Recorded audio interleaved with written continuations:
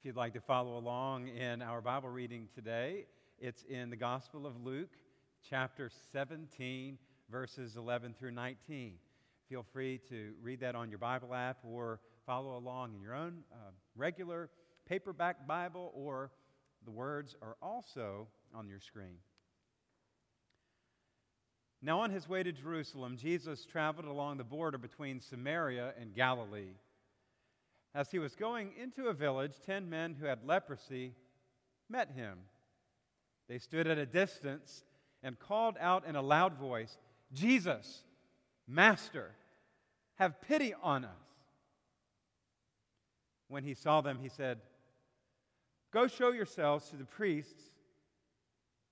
And as the men went, they were cleansed. One of them, when saw he was healed, came back, praising God in a loud voice. He threw himself at Jesus' feet and thanked him. And he was a Samaritan. Jesus asked, "Were not all 10 cleansed? Where are the other 9? Has no one returned to give praise to God except this foreigner?"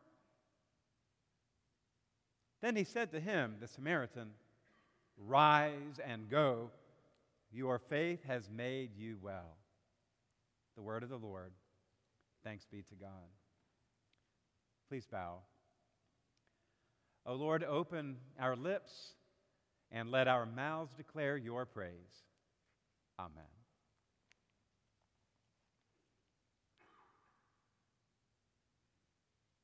Some of you in the room are grandparents, and you give generous gifts to your grandchildren. Some of you may not have grandchildren, and there's someone in your life you're a grandparent figure to, and you do the same. You send birthday money. You're generous at Christmas. Maybe you send money in a card on other occasions throughout the year, or for graduations and so forth. In my own family, our grandparents always did those kinds of things. My great-grandmother Ford, on my mother's side, would always use Scotch tape, and she would tape however many pennies it was that year for your birthday. She would get brand new pennies from the bank, and she would Scotch tape those to the inside of your birthday card, of my birthday card, and mail that to us. Grandma Ford's birthday cards always weighed more in the mail than the other cards did. My Grandpop Lee, that's my dad's dad, always gave us a $2 bill for our birthday. Anybody ever gotten a $2 bill? Raise your hand. Several of you have. And even up until this adult time in my life, my Uncle Brian and Aunt Barb send us a package every Christmas from Omaha Steaks. We love it when it arrives. It's one of those big foam coolers, and it has ribeyes, pork tenderloin, twice-baked potatoes, and chocolate lava cake. Maybe the sermon will be very short, and we'll go to lunch now, eh? I'm very thankful that I've had family over the years who have been very generous to us. In our home, we've always made it a practice to teach Isabella to send thank you notes, because we know how much people appreciate that. And I also know how I didn't do a very good job of that when I was growing up. When I was younger, my mother was always behind me and my brother to get us to write our thank you notes. I look back, and there were many times where we got generous gifts from our grandparents or other family, and we never sent a note, never called, and never said a word of thank you. But the interesting thing was, and we'll see this in today's text, even though I didn't always send a note or say thank you, they still kept giving. My actions did not stop their generosity. Bookmark that for a little later in the sermon. And there are times when we give and we don't get a thank you, and we get upset about it. And we say things like, "After all I've done for them and not even a thank you?" Money doesn't grow on trees after all. We might have to reconsider all of this giving we've been doing. Is this Jesus' reaction in the story when only 10% of the people who received healing came back to say thank you? Is this what we're supposed to make of the text? An angry Jesus? Let's see. Luke tells us that Jesus was on his way to Jerusalem, and he was entering a village, and there were 10 lepers standing there calling out to him. Perhaps there was a gate at the village, maybe not, but they were all congregated there waiting for Jesus. And they cried out, "Jesus, Master, have mercy on us," or "have pity on us." Lepers were used to calling out because the Levitical code required that they cry out the words, "Unclean, unclean," if anyone came close to them, that those other people might not be contaminated with their disease. They cried out to Jesus, and Jesus looked at them and he said, "Go show yourselves to the priests." He didn't say a thing about healing. He simply said, "As you are going, show yourselves to the priests." And on the way, they were healed, both physically, and they would also be deemed religiously pure or ceremonially clean. Then Luke writes that one of the men, realizing that he was healed, turned around and gave thanks to God in a loud voice. He used to say, "Unclean, unclean." Now he says, "Praise the Lord, praise the Lord. Thank you, God." He turns around and falls at the feet of Jesus in thanksgiving. And then Luke reminds us that this one man in particular was a Samaritan. And as we read, many people who read this passage will wonder, well, why were the other 9 so ungrateful? Jesus had healed them too, and not a word of thanks, no thank you note, not even a quick text message, not even one of those electronic thank you cards from American Greetings you can send by email. And we make the story about the 9 who didn't say a word to Jesus and use it as a morality lesson to teach one another that we should be thankful. I am convinced that there is more to this story than focusing on a perturbed Jesus and ungrateful men, 9 of them, who didn't turn around and say thank you. But often, I'm afraid, that's how this is taught and preached. I believe there's more to it than that. First, well, actually, 2 things I'd like to say today. First, this is a story about Jesus on the border. And second, this is a story about God. Jesus on the border. Jesus was traveling to Jerusalem. This was his final trip to Jerusalem. The cross awaited him. Jesus was traveling to the south from Galilee, and he was at the border between Galilee and Samaria. And if you look at your Bible map, you see up at the top, the body of water is the Sea of Galilee. Immediately to the west or to the left of the sea is the province of Galilee, where Jesus did a lot of ministry. And he was traveling south, following the way of the Jordan River, all the way down to take him to Jerusalem. Immediately below Galilee was Samaria. Jesus was going through the border. He didn't bypass the province of Samaria on the way. The Greek text says Jesus was dia, which means through, and mesos, which means middle. He was through the middle. He was journeying in between those 2 provinces. He had set foot in one and the other. For centuries, the Samaritans and the Jews had been enemies, and Jesus did not bypass Samaria because of that. You remember that during an ancient Israeli war, most of the Israelites living up north in Samaria were killed or taken into exile. However, some of them were left in Samaria, and we would say they were not valued or wanted.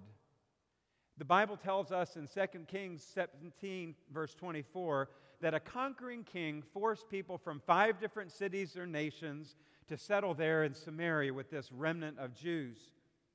They intermarried with the Jews who were there, and they brought their worship and their idolatry to the region. By the time of Jesus, the Samaritans were considered by Jews to be a half race, and they were not considered to be a true people. They had perverted the race. They had perverted the religion. They looked to Mount Gerizim, not Jerusalem, as the place to worship God. They interpreted the Torah differently. The Torah, the first 5 books of the Hebrew Bible. The animosity between these groups was so great that some Jews would go out of their way to avoid walking on Samaritan territory. They would go all the way around, cross over the Jordan, go down on the other side, and then cross back over if they were going down to Jerusalem. Or we would say going up to Jerusalem, because you always went up. Jerusalem was such a holy place. You might remember the story recorded by John in chapter 4 of that gospel, where John tells of the account of Jesus meeting the Samaritan woman at the well. And in that chapter, verse 4, the scripture says that Jesus had to go through Samaria. It was his intention to go through a place no one else wanted to go. He made it his mission to intentionally reach people who were considered enemies or outcasts or left out or unclean. He did not go around. He went right through. And in this story, we see Jesus doing the same very thing. He was on the border between the 2 regions. And it was there he came into contact with these 10 men who had leprosy. See, I believe Jesus on the border welcomes those who are on the fringes of society, the unclean and the outcast. The 10 lepers cry out to Jesus. I believe they knew he was coming, much like Zacchaeus in Jericho knew that Jesus was coming and climbed a sycamore fig tree to wait on him to arrive. And Jesus looks up and sees him and calls him out and says, "I'm going to your house today." I believe by this time in Jesus' ministry, it's late in his ministry, that they knew his reputation and they were waiting on him to come. Would he come close, they probably wondered. Even if he doesn't come close, we will holler out, because that's what we're accustomed to doing. And we will say, "Lord, have mercy on us." And that's what they did. And Jesus sometimes touched those who were unclean. Sometimes he just spoke a word. But you remember what Leviticus says about this in chapter 13, verses 45 and 46. Anyone with such a defiling disease must wear torn clothes, let their hair be unkempt, and cover the lower part of their face, cry out, "Unclean, unclean." They must live alone and outside of the camp. They were on the fringe, on the periphery, on the border. Commentator William Barclay writes, when a leper was windward of a healthy person, the leper should stand at least 50 yards away. He's quoting another commentator there. Back then, they didn't know that leprosy was not contagious. We know that today. It is a disease of the nervous system. The nerve endings in our bodies, when we have leprosy, are affected and we cannot feel pain. So when a person is scrubbing a floor in a shack in India, they cannot feel the pain and will wear the skin off of their fingers or their wrists, or they will wear the skin off of the bottom of their feet because they are walking in villages without shoes. They get a stone that might protrude the skin, and infection develops, and the skin disease becomes evident. Back then, they thought it was all a contagious disease. Now we know better. Back then, unclean, unclean. We know better today. But there are still people in our world whom we look at in a way that puts them on the fringe. There must be something with them that's not right. Leprosy and like ethnicity had its own boundary issues. But Jesus hears their cry and sees beyond the boundary. He tells them to go and show themselves to the priests. And we remember that not only did the priests conduct religious business, but they were also the public health department. And so they would be required to go and show them that they were clean, and they would be given, if you will, a writ of being clean and could go back out into society. The lepers did as they were told. They didn't expect Jesus to touch them. He just spoke, and they experienced healing along the way. One of them returned to say thank you. It reminds us of the story that you heard Caleb and Carter read from the Old Testament, the story of Naaman. He also had leprosy. Elisha the prophet told Naaman to wash in the Jordan River 7 times, and he would be cleansed. Naaman didn't want to obey Elisha's command.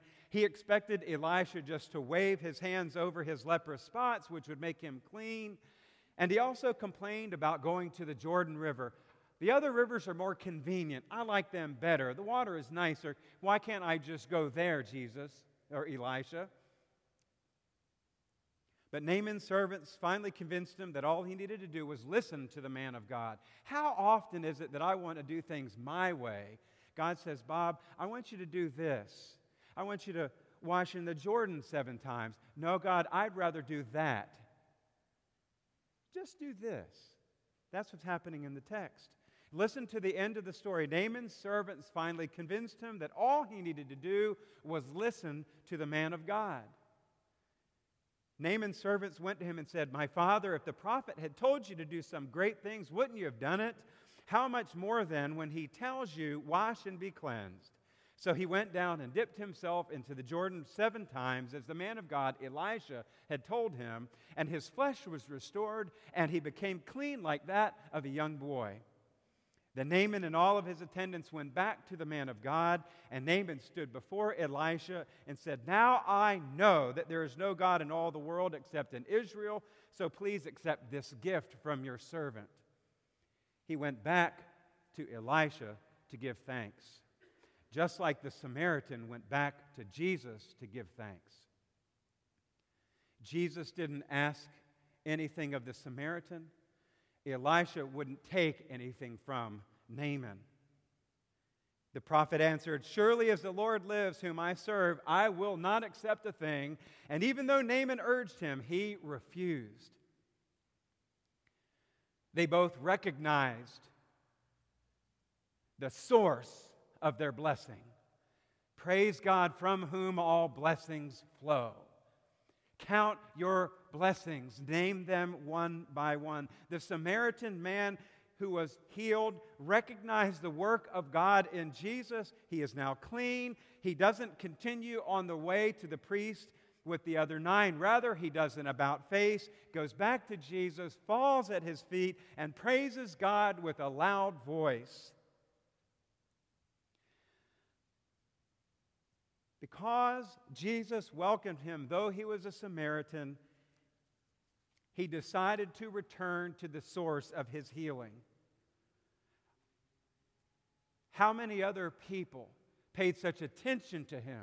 How many other people did such a thing, was so generous in giving a blessing?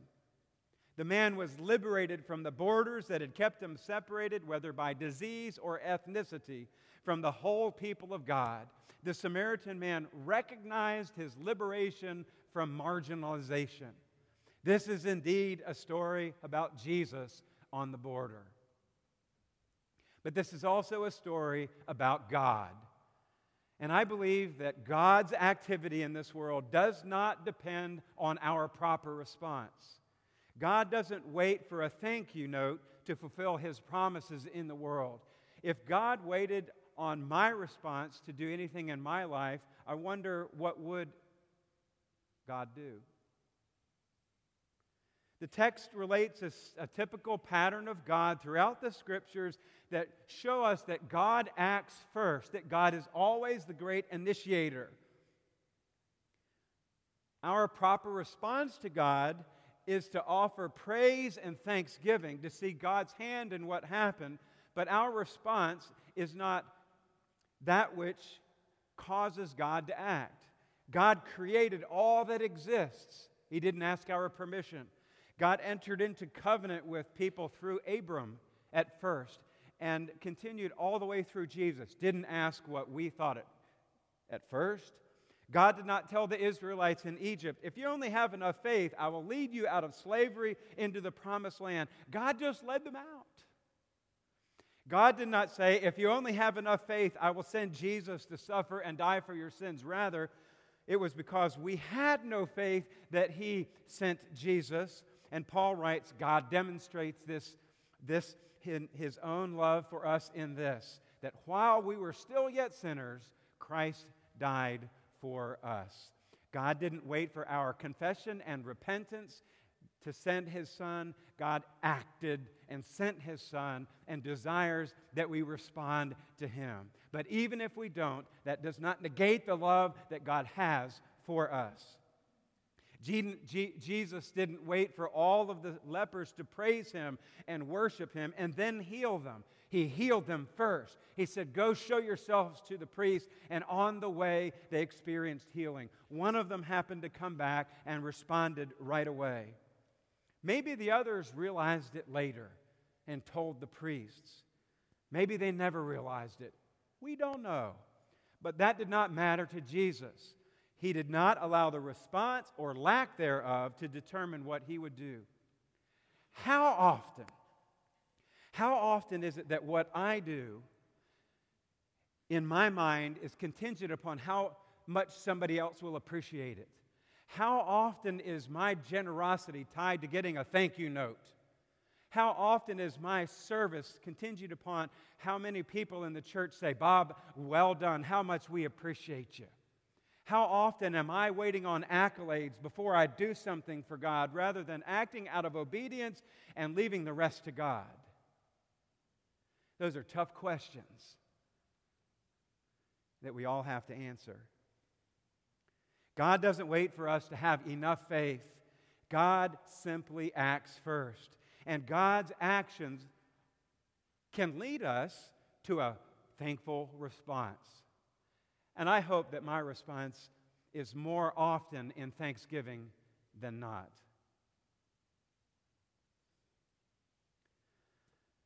Jesus gave His life for everyone. And how often does He hear a thank you? Only some people respond. In this case, it was 1 out of 10. And that, my friends, is one of the reasons why we are called on mission to God, to help people understand the love of God and that there's nothing that they need to do in advance to receive the love of God. It is simply available. Now, it is our calling to help people to understand what that means and how to respond in praise and thanksgiving, how to embrace the desire that Naaman had to go back to the source of his blessing, that the Samaritan had in his heart to go back to the source of his blessing. We want people to see that modeled in our lives as we are going as God's witnesses. Luke writes in the words of Christ in Acts 1:8, "But you will receive power when the Holy Spirit comes on you, and you will be my witnesses in Jerusalem and in all Judea and Samaria and to the ends of the earth." Yes, even Samaria, even on the borders. Gratitude may be the purest measure of one's character and spiritual condition. Let us give thanks. Let us give thanks often. Whenever we show appreciation to God or someone else, we are going back to the source of our blessing. So I have some questions for you, and in your little sermon note section, maybe you'll write this down today or maybe in the rest of the day or tomorrow. But who are you thankful for? Who are you thankful for? Have you told them lately? Will you write a note or make some kind of contact this week with one for whom you are thankful. And if they are not longer with you, you can still write a note and tuck it in your Bible and give God the thanks. What are you thankful for? So not only who, but what are you thankful for? And will you and I return Jesus the praise? Will we say, thank you, God? Praise God from whom all blessings flow. And what need is around you? What need will you see this week? And what need will we see this week? And what will we do about it? Will we allow thanksgiving and praise that we expect to get in the way of what God is asking us to do? Or will we just act and leave the rest to God? Let's pray.